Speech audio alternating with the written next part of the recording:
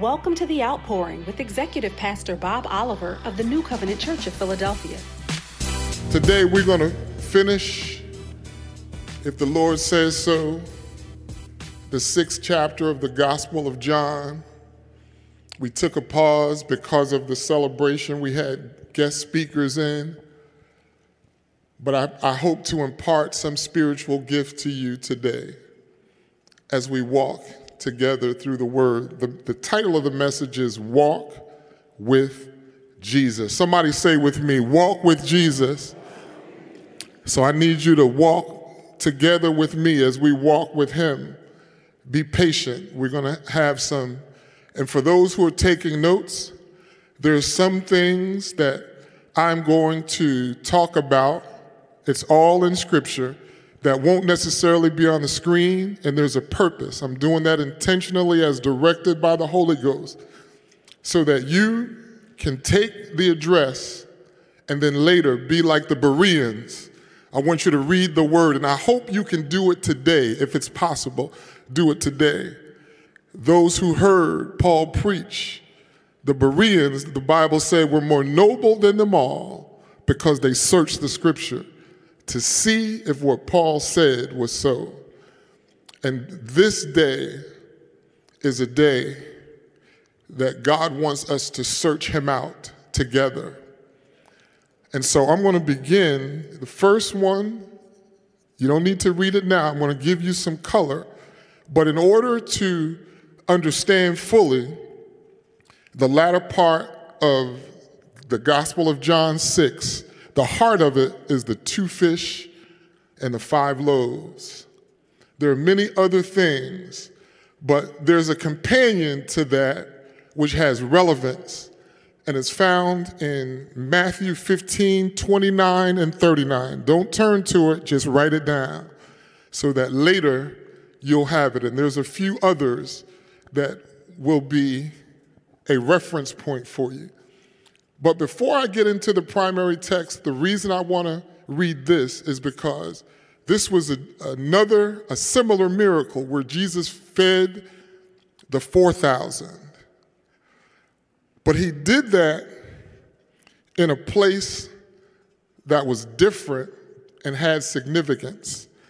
It was in the region of Tyre and Sidon, which was a Gentile region. The 2 fish, 5 loaves was in a Jewish region. And it is His way of introducing Himself as the Savior of the world. And there are some things that happen that we'll go through in our primary text that had to happen in order for the promises of God to be fulfilled for you and me. But in the feeding of the 4,000, it began in this region because Jesus went there, and on His way, there was a woman from Canaan who met Him. And that's why I want you to begin. Actually, you should begin Matthew 15, write down 21 through 39. 21 through 39, because I want you to capture what I'm about to say as part of it, because it's all relevant. He went into the region, and a woman came to Him. Some translations say a Canaanite. Other translations say a woman from Syrophoenicia, a Syrophoenician woman. What that is like is saying that I am a Philadelphian and I'm an African American. So it talks about my place and my cultural heritage. That's why you see Canaan, place, Syrophoenician, cultural heritage. Are you walking with me? Are we walking together? So this woman hears that Jesus is there, and she goes out and she tells about her daughter, said, Lord, heal my daughter. And you know, Jesus said, I can't take the children's bread and give it to the dogs. She said, Lord, if just the crumbs from your table, that's enough. I don't need the loaf, just the crumbs. And Jesus said, woman, great is your faith, be it unto you as you have spoken. And because of her faith, and no doubt her testimony, people in the region started coming to Jesus. Jesus left there and went up into a mountain, and they followed him. And there were so many people who came. There were 4,000 men plus women and children. And the Bible says that they brought the lame and the mute and all those with diseases, and Jesus healed them. He took the time to heal them. And after they were there for 3 days, talk about a long church service, they didn't want to leave him. They stayed with him. The Bible says he looked on them and he had compassion. He said, because they've been with me for 3 days, they're like a sheep without a shepherd. And he asked his disciples, do you have something for them to eat? For I have compassion on them. They said, we have 7 loaves and a few fish. 7 loaves and a few fish. We all know 2 fish, 5 loaves. 2 plus 5 is what? This time, the bread was 7. They don't tell us the number of fish. It just says a few. The fish are identified in the other. Somebody ought to say, Selah. There's something in that. But the disciples, like they did before, Lord, is this enough? He told them to tell the people to sit down. And he blessed it, and he broke the bread. 4,000 men plus women and children. Walk with me. At the end of it, there were 7 large, and there was a reason we're told 7 large baskets. In the 2 fish, 5 loaves, there were 12 baskets. They're not called large baskets, they're different. One, in this case, for the Gentiles, is like a picnic basket. You put much in. For the Jewish 12, the 12 is for the 12 tribes. The 7 is complete. I'm the Savior of the whole world. It's not your time yet. I'm going to bring you in. That's why he said to her, I can't take the children's bread and give it to the dogs. He wasn't insulting her. It's like a puppy. I can't take it from them and give it to a puppy. She didn't feel insulted. She continued to press in. That's what you ought to do. Sometimes the word might not make perfect sense. Don't be offended. Keep pressing in. If you keep pressing into him, he'll say to you, great is your faith. Be it unto you according to your heart. And so you have the 12, which represented the 12 tribes. You have the 7, which shows him as the Savior of the whole world. They didn't understand it then, but do you understand it now? Somebody say amen if you're walking with me. So they took up the large baskets. There were 7 of them. Jesus, after the 3 days, the Bible says he sent them away. So far, his congregation is 4,000 men plus women and children. We don't even know the number. And then we know he fed 5,000 with the 2 fish, 5 loaves. So Jesus has a mega church following him. And I'm calling it church even in the Old Testament because my personal definition of church doesn't change old or new because the church is anywhere Jesus is. It's not about a place, it's about a person. Wherever Jesus is, I've been in a place that's outside of what you would call a church, but we had church.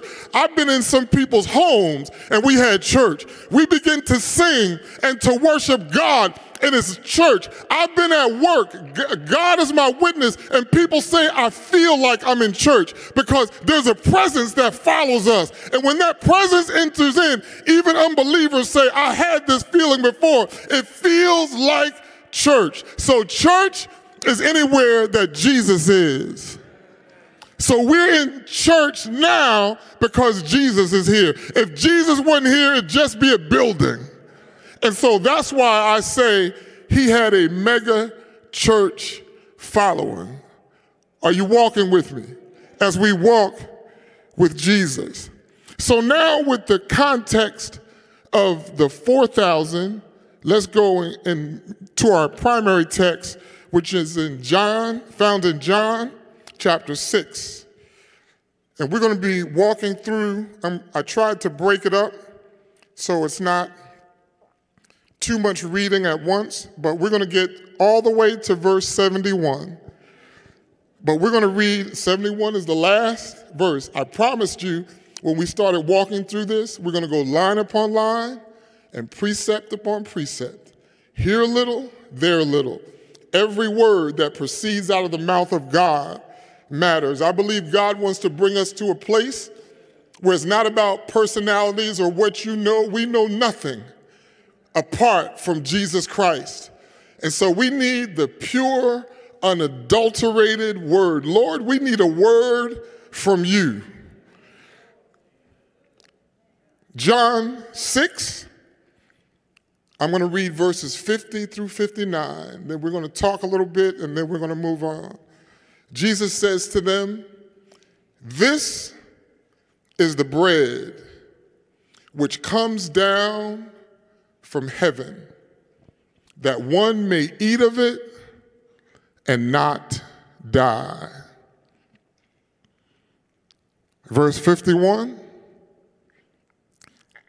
he says, "I am the living bread which came down from heaven. If anyone eats of this bread, he will live forever. And the bread that I shall give is my flesh, which I shall give for the life of the world." He's talking to a Jewish audience. Their world was Israel. But Jesus is saying, I'm giving my flesh, my body, for the life of the world. And that's why it's important to read what happened with the Gentiles, because now with him, there's neither Jew nor Gentile. He's the Savior of the whole world. The Jews, therefore, quarreled among themselves, saying, "How can this man give us his flesh to eat?"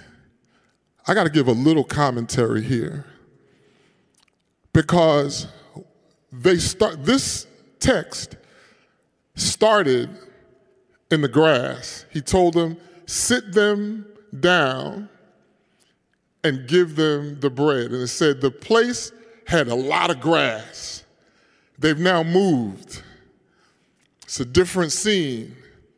They're in a synagogue, or can I say they're in a church, and that'll be proven out in the scripture. Walk with me and you'll see they're in a church and they're quarreling. They're quarreling. They're in the presence of Jesus and they're quarreling. What in the world did they come to synagogue for? Why are they quarreling? Because of a misunderstanding. They didn't understand what he was saying, and it was hard for them to receive it. This is a hard saying. How is he going to do this? And they began to quarrel. God told me to tell you, don't quarrel with one another. If there's something that you don't understand, seek to understand. And all you're getting, get an understanding. They're in the presence of the one who wants to give them eternal life, and they're quarreling. And the reason they're quarreling is because they lack understanding. Are you still walking with me? You heard them say, the Jews therefore quarreled among themselves, saying, how can this man give us his flesh to eat? Why did they quarrel among themselves? Why didn't they ask Jesus? He was right there. I must tell Jesus. There are some times we ought to be talking to him, and then we'll get an understanding. Let's keep going. Then Jesus said to them, if y'all don't want to talk to me, I'll talk to you. Most assuredly, I say to you, unless you eat the flesh of the Son of Man and drink his blood, you have no life in you. just because they didn't understand it, Jesus didn't change the truth.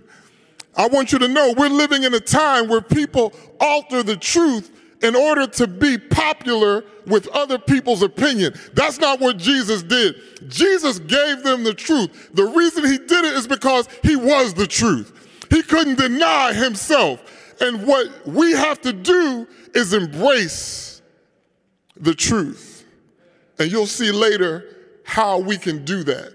How we can do that and avoid quarreling like them in the house of God. He says, for my flesh is food indeed.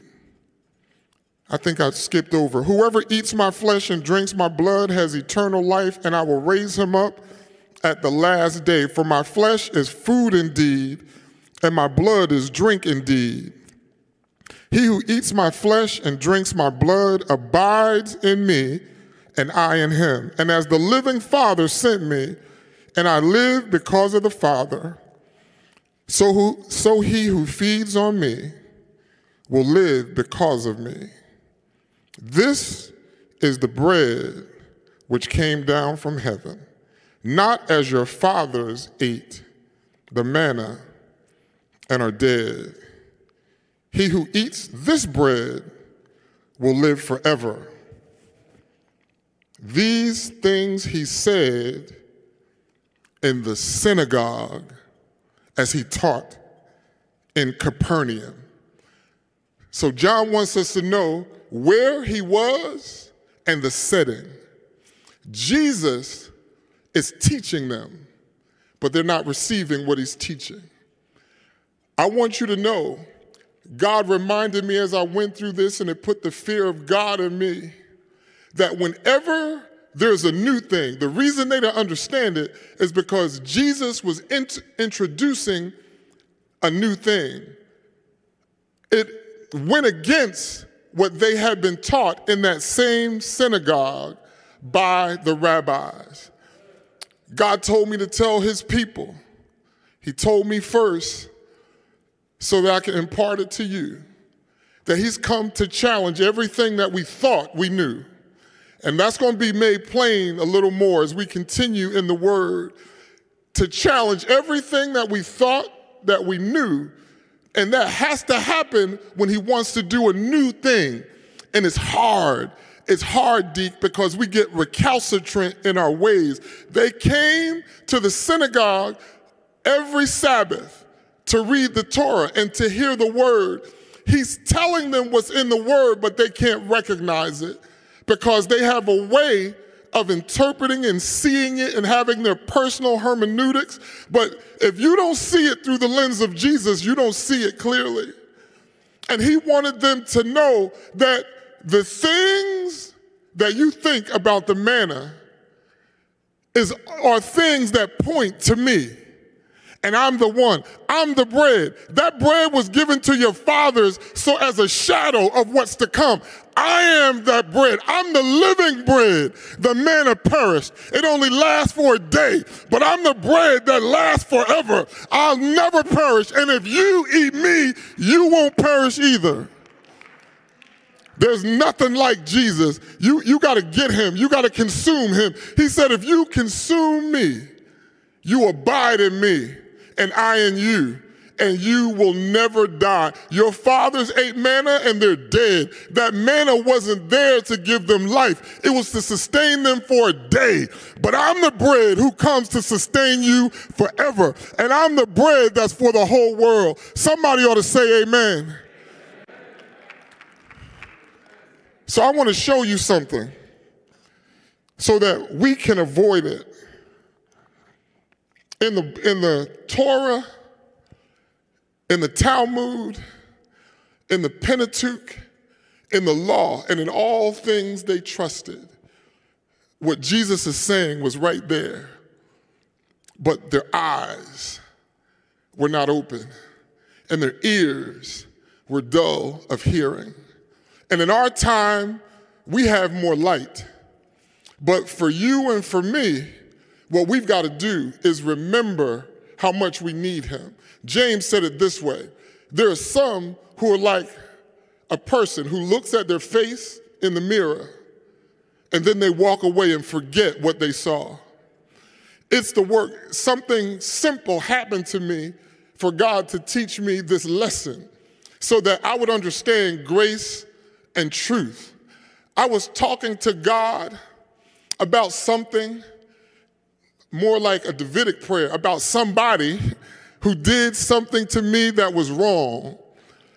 God would agree that it was wrong. There was no disagreement. And I went to God about it.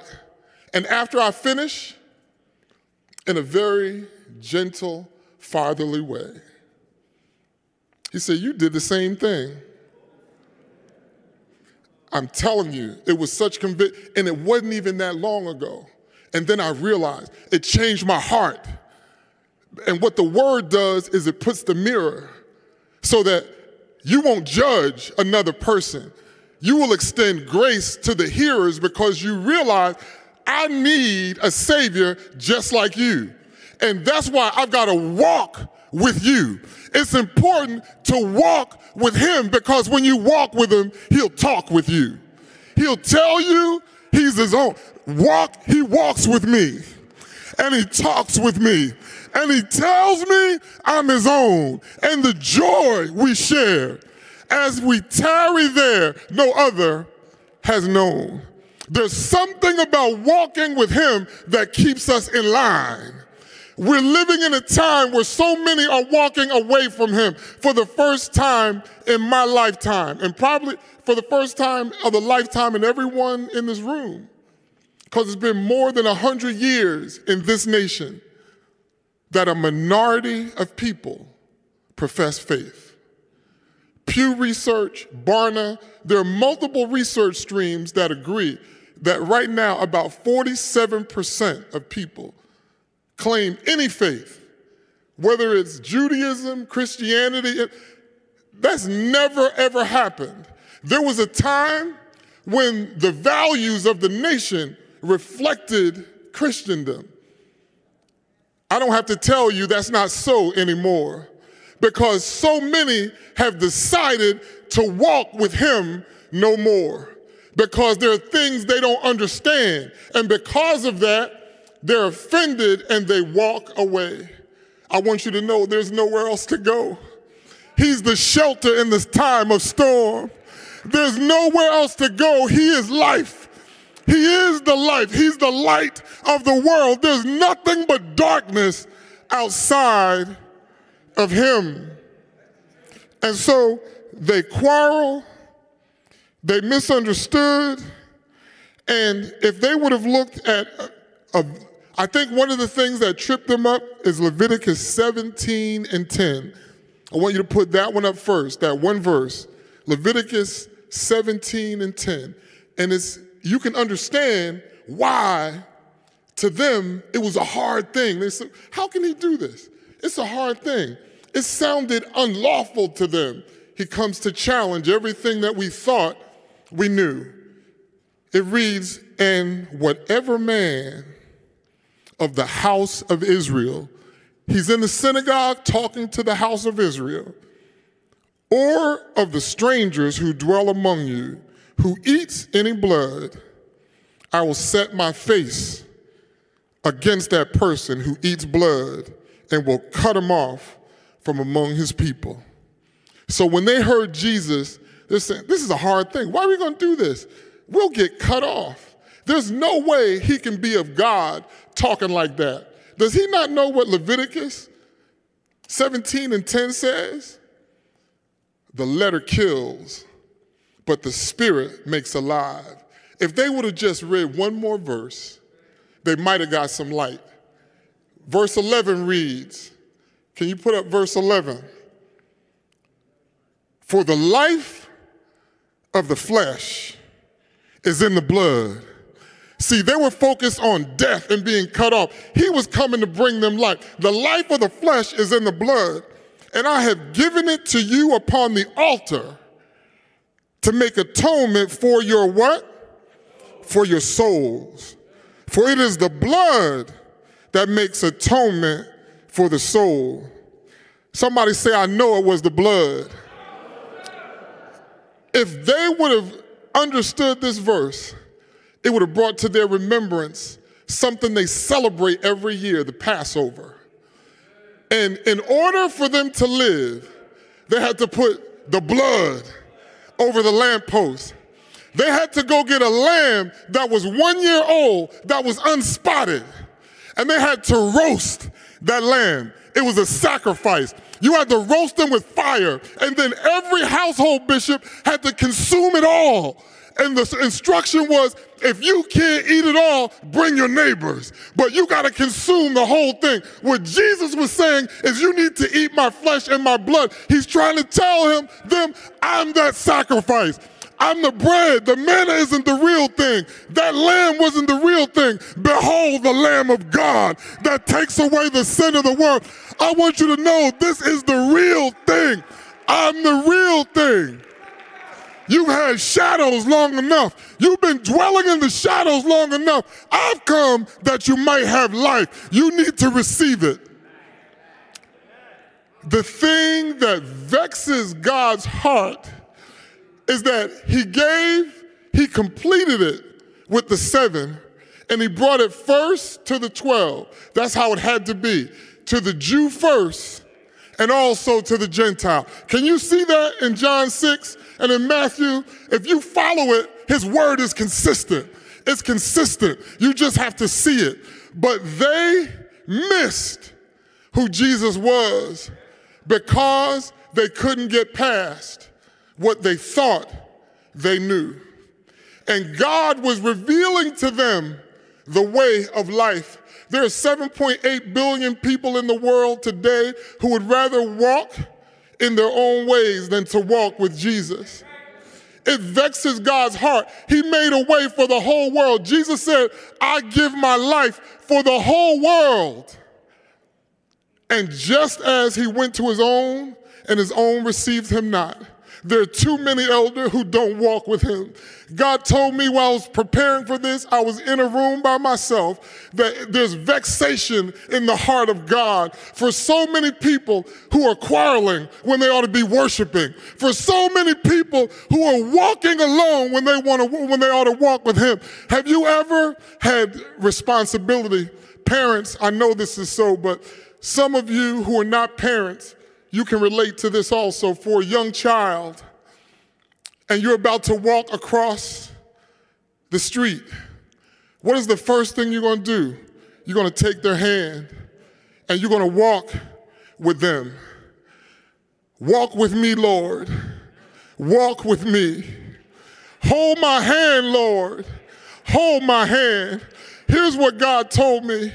He said, I've got some children who, after walking with me, they reach up their hand. You ever have a child, they know they'll reach up for you to take their hand because they know there's security, there's safety, and they'll walk. But there's another kind of child who will snatch their hand away, and they want to do it themselves. Sometimes they snatch their hand and they'll even run. You have to go get them. And God said, I got both kinds of children. They're my children. But some of them snatch their hand away, and they don't know they're going into danger. I'm trying to tell them, walk this way. Walk with me. But they want to go this way. So they snatch away from my hand, and they walk another way. Somebody say, walk with me, Lord. Walk with me. We're talking about walking with Jesus. He's given access to the whole world.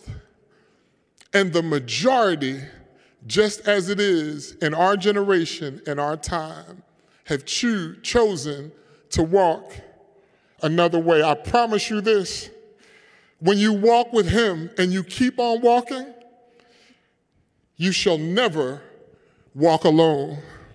I watch people where we live is on a cul-de-sac, and people walk through the community and they come to the cul-de-sac and they go around, and sometimes I'm doing people watching, I see people who walk by themselves. It's a different type of look, and depending on how far they've walked, you can see on their face, they're about the end of their route. because it's just them. Some of them will have ear pods. They'll be talking to someone on the phone because they don't want to walk alone. Others, they might be listening to music, but it's still their countenance is different. But then I see people who are walking with a partner, and they're talking, and their countenance, look, I can't tell how far they walk, because when they're not walking alone, they're occupied. What Jesus wants to do is to occupy space in our life so that we know we're not alone, so that we can walk and not be weary. You're less weary when you got a partner. Jesus says, I want to walk with you because I know there are times that you get weary. There are times when you're walking with me, I'll know when you're heavy laden and I'll give you rest. You can walk and not be weary. Are you walking with me? Are we still walking together? All right, let's keep going. Verse 60. Here is where we're going to really get started.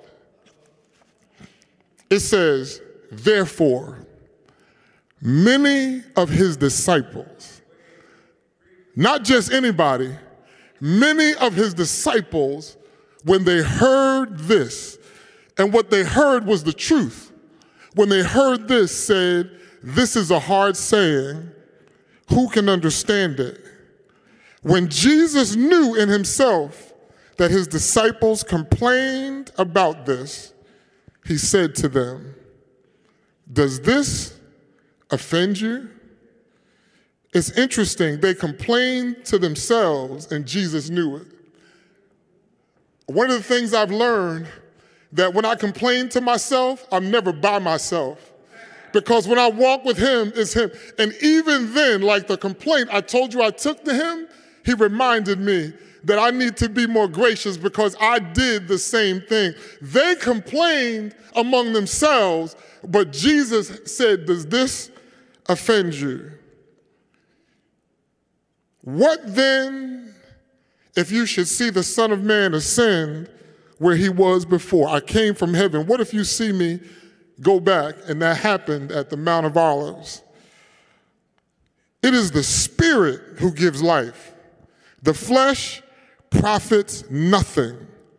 The words that I speak to you are spirit, and they are life.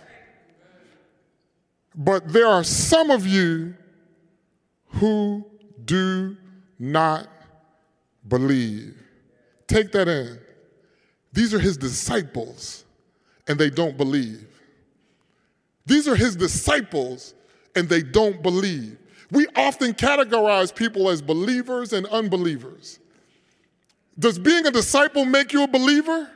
Then this text must be wrong, because it says, and many of his disciples, and now Jesus is saying to them, many of you don't believe. You might not know if I believe or not, but Jesus knows. This is chilling. It's meant to be. The truth is to bring us closer to him and to be in the truth. And because of what happens here, today you can see many people will mix some stuff so that people don't walk away, so that people continue to show up. Jesus didn't change it. They didn't understand it. He still told them the truth. They were offended. He still told them the truth. Is this me talking, or do you see it in the text? And listen what it says next. For Jesus knew from the beginning who they were who did not believe and who would betray him. John's purpose is intentional about categorizing those two things. Those who were disciples who did not believe, and those who would betray him. The one who betrayed them, he calls them by name. You can count them. The ones who didn't believe, it just says many, and you'll see that. It's so many, there's no number. So unbelief is far more prevalent than betrayal. Betrayal hurts because these are people who he discipled, who he taught, who he called out, who followed him, who when they were sick, he healed them. When they were hungry, he fed them. He wanted to give them eternal life, but they still didn't believe because they came to him for the wrong reasons. They came to him for what he could do for them. They didn't come to him because of who he was. I want to show you in a minute that there was a people who came and they pressed in for the right reason. But for those people, all of those people who now were following him, something is about to happen. I want to use a pun. It was a moment of truth. The next verse says, therefore, and he said, therefore I've said to you that no one can come to me unless it has been granted to him by my Father. The lesson I take from this is Jesus didn't take it personal. It wasn't personal rejection to him because he knew that all this stuff was decided in heaven. That takes a load off your shoulders. It really does, because what happens is based on heaven's will, not our will. And if we're serving him and we're just doing what he says, heaven will take care of it. And so now he's telling them that no one can come to me unless it has been granted to him by my Father. Listen to the next verse. You ready to hear this? Yeah. From that time, many of his disciples, bishops, not just his followers, not just casual churchgoers, many of his disciples went back and walked with him no more. They walked with him no more. I'm going to walk with him until I can't walk. God, if you tell me a truth that's bitter, I'm going to walk with you. And there's something that's about to happen. Jesus then Jesus said to the 12, so many of all those other people who were disciples walked away. So then he turns to the 12, which he often did. Then Jesus said to the 12, do you also want to go away? Somebody in your house might have backslidden. Jesus said, do you also want to go away? It doesn't matter. My mother and father are in glory, but if they would have went away, I know for him myself, I ain't going nowhere. I'm walking with him. But Simon Peter answered him, Lord, to whom shall we go? I have nowhere else to go. You have the words of eternal life, and we have come to believe and know that you are the Christ, the Son of the living God. Peter said, we believe it and we also know something. See, there's a time in your walk that you got to know something. So the people who just believe, they turned to unbelief and they walked with him no more. But those who went from believing to the next level of knowing, they stood right there with him. When the crowds dissipated, they still stayed with Jesus. When everybody else walked away, because they knew something, I know too much about him. You can't make me doubt him. I know too much about him.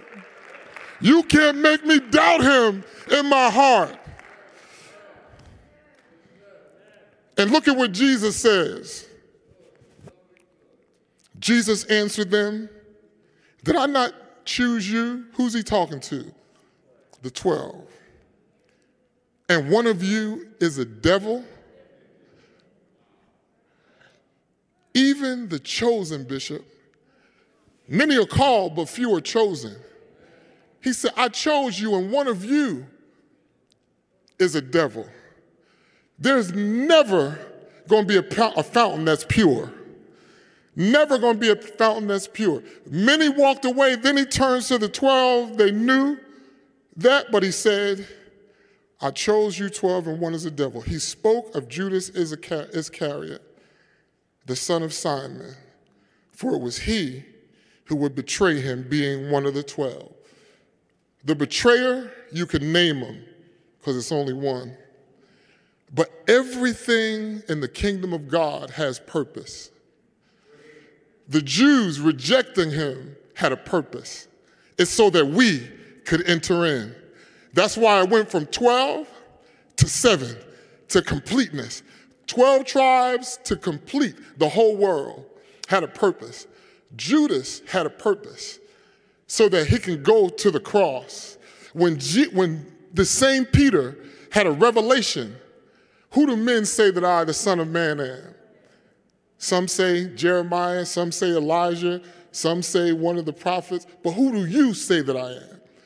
Peter answered and said, thou art the Christ, the Son of the living God. In the next breath, Jesus told him the death he was going to die. And the next breath, Peter said, no, that should never happen to you. Jesus said, get behind me, Satan. For you savor the things of men and not of God. Peter didn't understand that it was God's will that this would happen. Everything that happens in your life, in my life, bitter and sweet, good and bad, is with purpose. And if you understand that the purpose of God is being worked out, you will walk with him and not be like those who walk no more just because they don't understand and they're offended by the word of God. The living word that brings life. They choose death. It's the will of God that we choose life. Behold, I set before you the ways of life and death.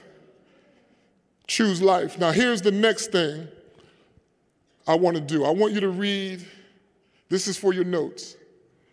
Luke, the Gospel of Luke, chapter 5, verses 1 through 11. We're only going to look at verse 1 because it makes the point. Luke 5, 1 through 11. You got it in your notes? All right, let's put up Luke 1 to set up something. It reads, so it was, as the multitudes pressed about him to hear the word of God, that he stood by the lake of Gennesaret. They came the way we should always come. They pressed their way to hear the word of God. Those other crowds came because they heard about him healing them. They came because they heard he provided bread. They came because they heard he was a good teacher and his word had authority and power. But these people came to hear the word of God, and the outcome was different for them. Here is how God would have us to be, even when we don't understand. And it's in this text. You'll read it later, but I'm going to tell you some things now. Put up the first picture. No, that's the second picture. The first picture. The one with the boat that goes with, okay. So here, just to set, you see how many people, you see the sea of humanity? That's why I said Jesus had a mega church following. But many of his disciples turned away when they heard the truth.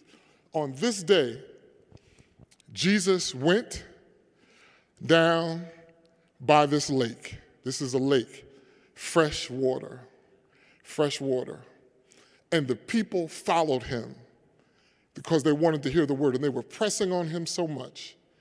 He went to Simon, who wasn't even Peter yet, Simon, and he said, let me have your boat so I can go sit on it. And he went on the boat so he could face the people and communicate with them. The people came to hear the word of God, and Jesus gave them the word. But what happened after is the most instructive. So after he gave them the word and he sent them away, he went to Peter and the sons of Zebedee, Peter, James, and John, who, by the way, walked with him. On the day of Pentecost, I want to say this real quick. On the day of Pentecost, Jesus, after his resurrection, had walked for 40 days. 40 represents testing. We're starting to plan for our next year's anniversary, 40, always testing. Maybe someday I'll give you the scriptures to look up so that you see what that is. But you know, Jesus was in the wilderness for 40 days. Moses was on the backside of the mountain for 40 years. There's a lot to the 40 that shows that biblically it's testing. But he asked him for his boat, and he got the three of them and the others and their partners. Now, these will prove faithful down the line, because Jesus, when he rose, had above 500. In Corinthians, it's very clear, more than 500 saw him after his resurrection. In the upper room, there was only 120. In the Garden of Gethsemane, only 3 went close, and they fell asleep. When he went to the cross, there was only 1, John.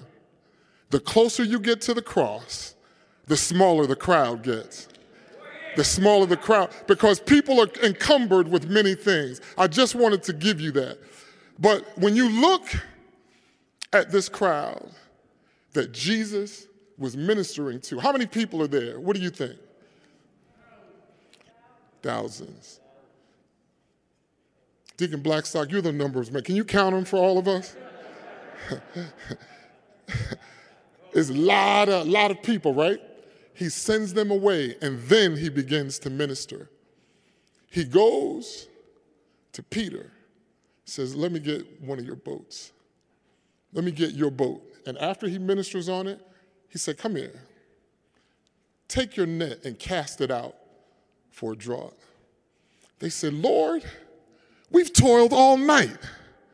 We've toiled all night. Remember, the Lord said he's coming to challenge everything we thought we knew. We've toiled all night and we caught nothing. Now they were, by training, they were expert fishermen. They knew where the fish were, when the fish bite. They knew you do it at night. It's daylight. It doesn't make sense to them because they are trained fishermen. They do this for a living. This is how they feed their families. They said, Lord, no. And it's Peter who always speaks up. He's the sanguine among them. He said, Lord, and what he was really saying is, this don't make no sense.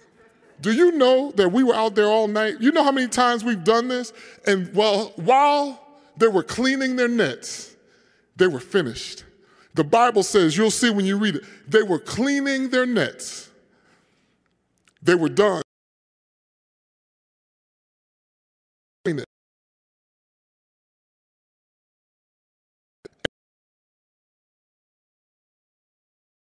Even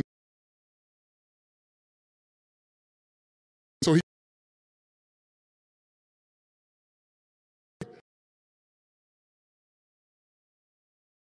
worked about. So then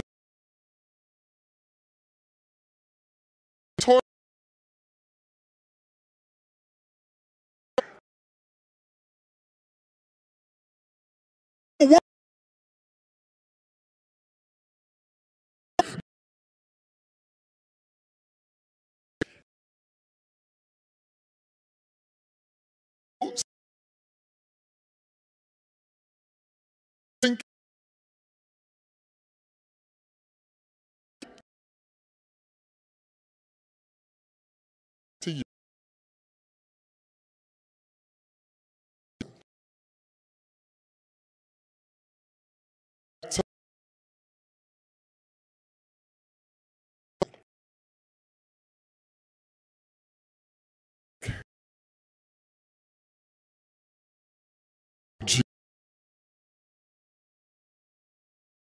No,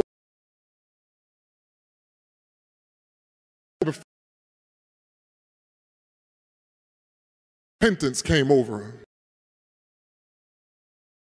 For man,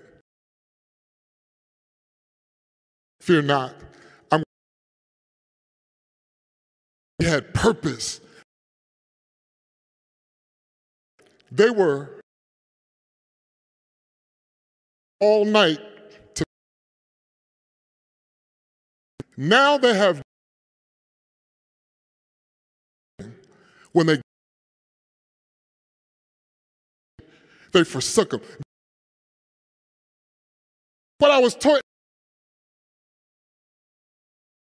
to give us such a revelation that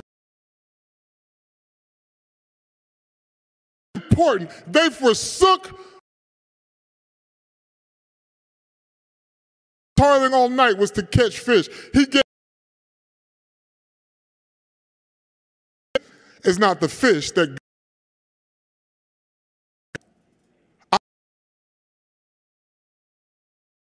how God teaches us to walk with him.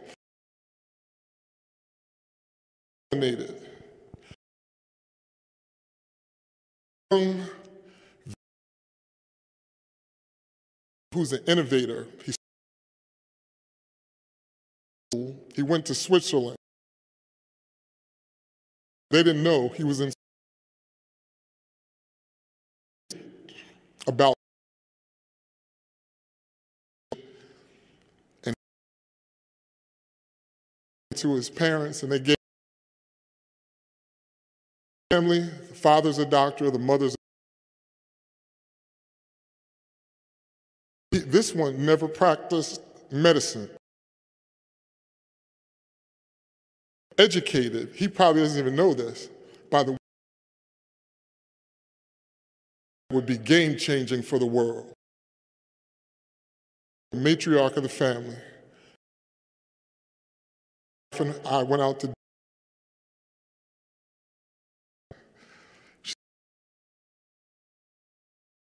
for you. And then I say, yes, things changed. They were counting on me. They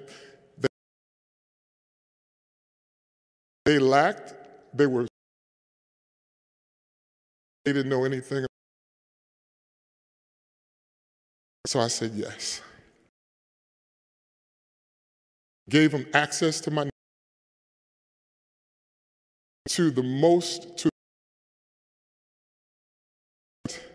life.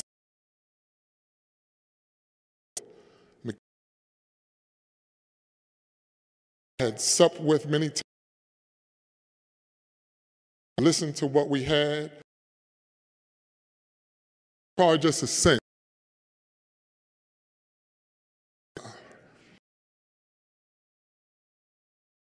Because that's what they wanted, right? They wanted. I have a friend at a bank, brought them.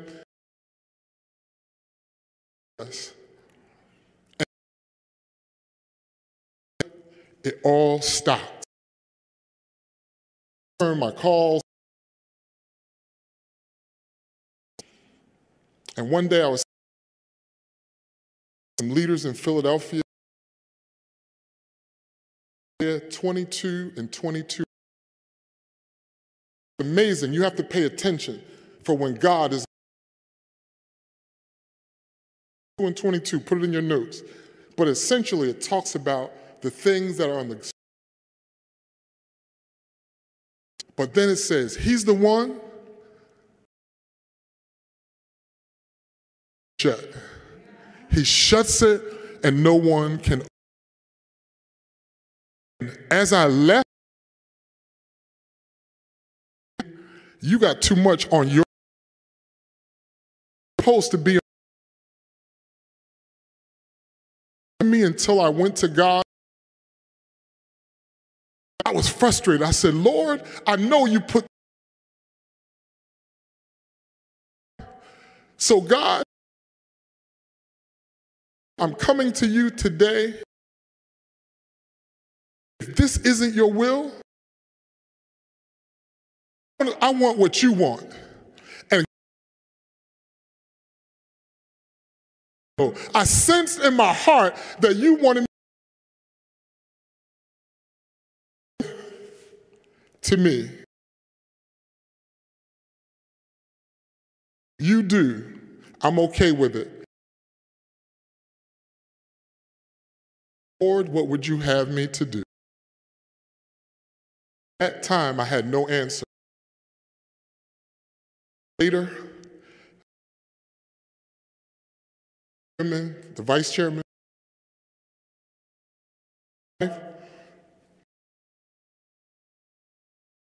see, if a burden yoke is easy and his burden is on my shoulders because they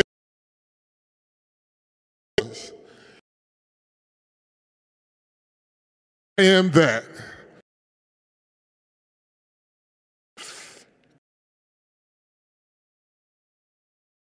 Called me and I said, you know what? I'm themselves. Every time I turn, can I be honest with you?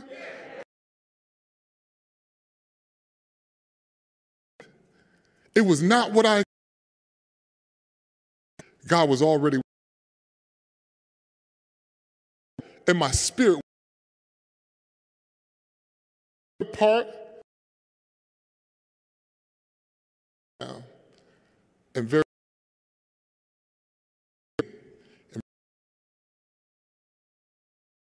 and what we were doing, and within the name, not big time, we were looking for. Shut those doors. That's not the way you are to go. Ask me from the beginning until you're frustrated. I want carried away. And so now, I don't know on this to walk with me. While I'm on this tedious journey, I need you, Lord, to walk with me.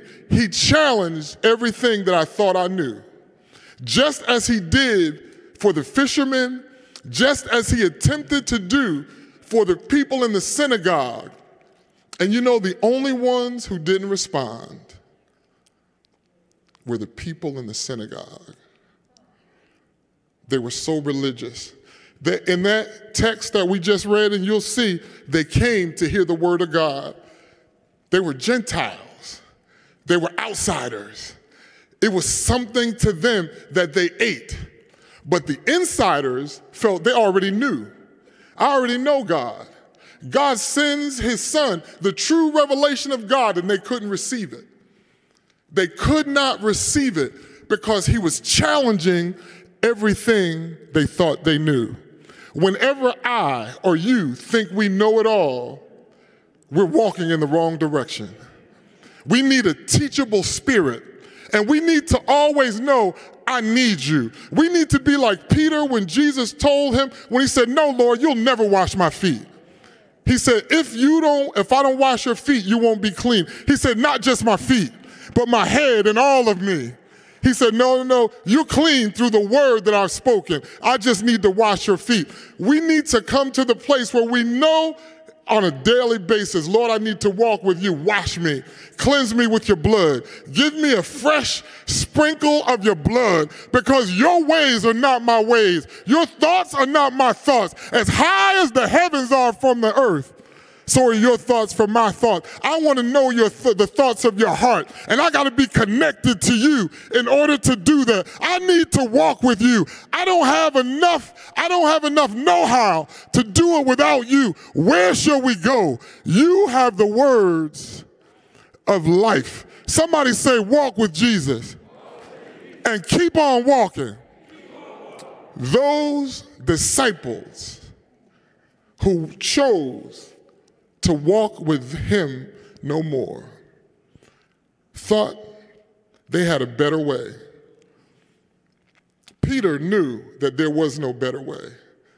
But even among the 12, he said, one of you is a devil. That person had a purpose. Matthias had a purpose.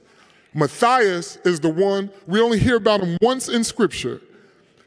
You may not be well known, but you have a purpose. The purpose of Matthias was to make certain that the 12 tribes were represented. Those 12 baskets could not be represented by a devil. One of you was a devil. That left how many? 11.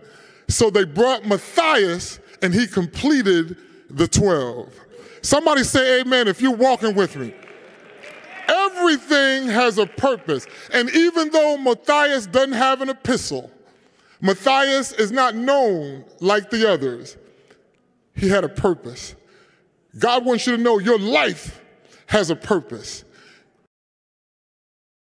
Your purpose might be to fill the purposes of God, which is very, very important.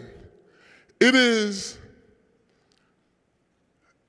in this generation, more than any other time of our existence, important to walk. It's essential to walk with Jesus because there are so many other voices that people respond to and so many of voices that agree with what people think they know.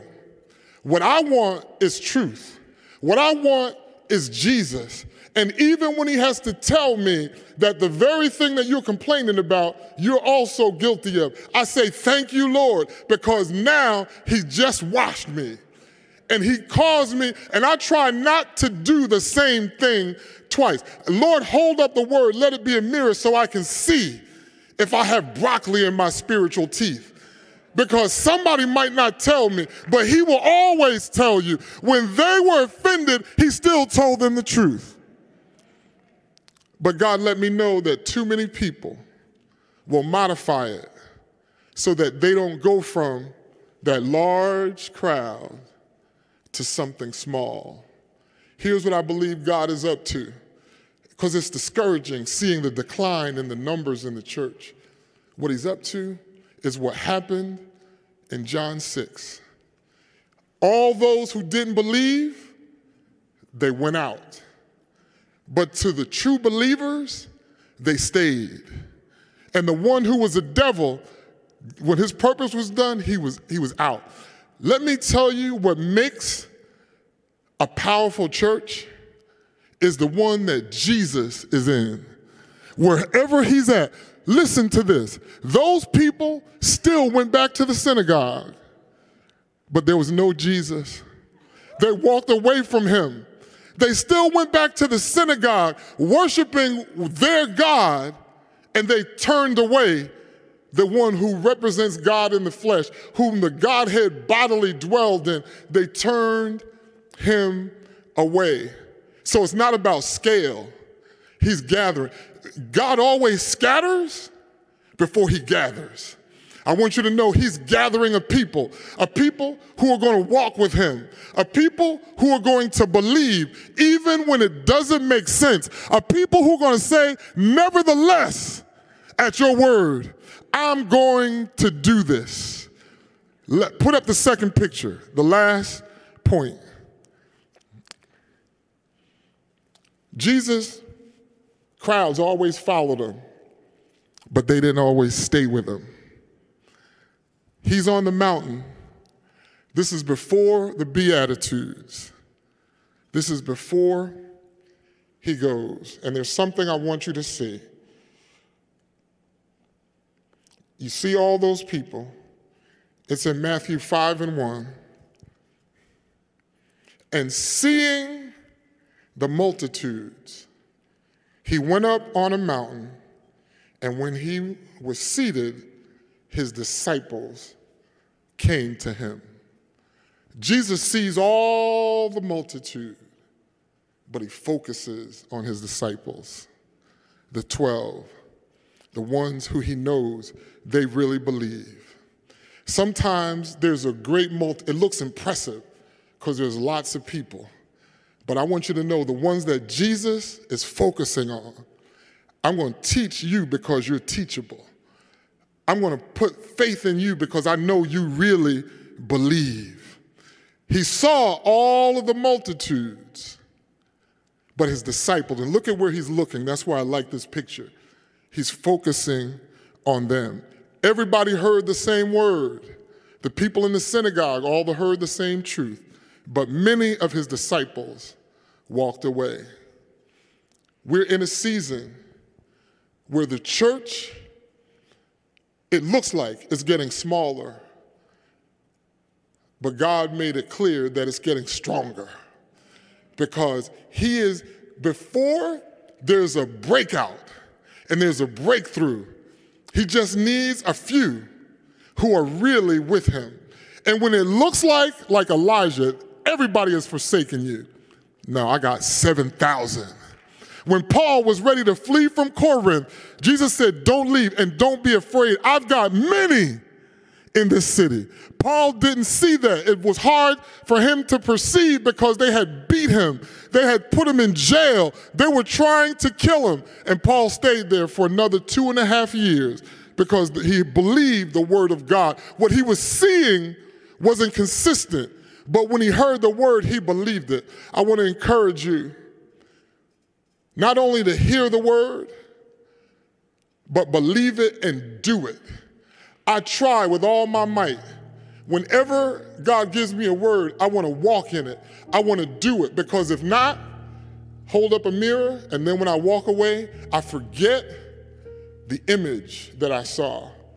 And I want for you and for me that one day we'll hold up a mirror and our image and our likeness will be like him. Is there anybody who wants to be more like him?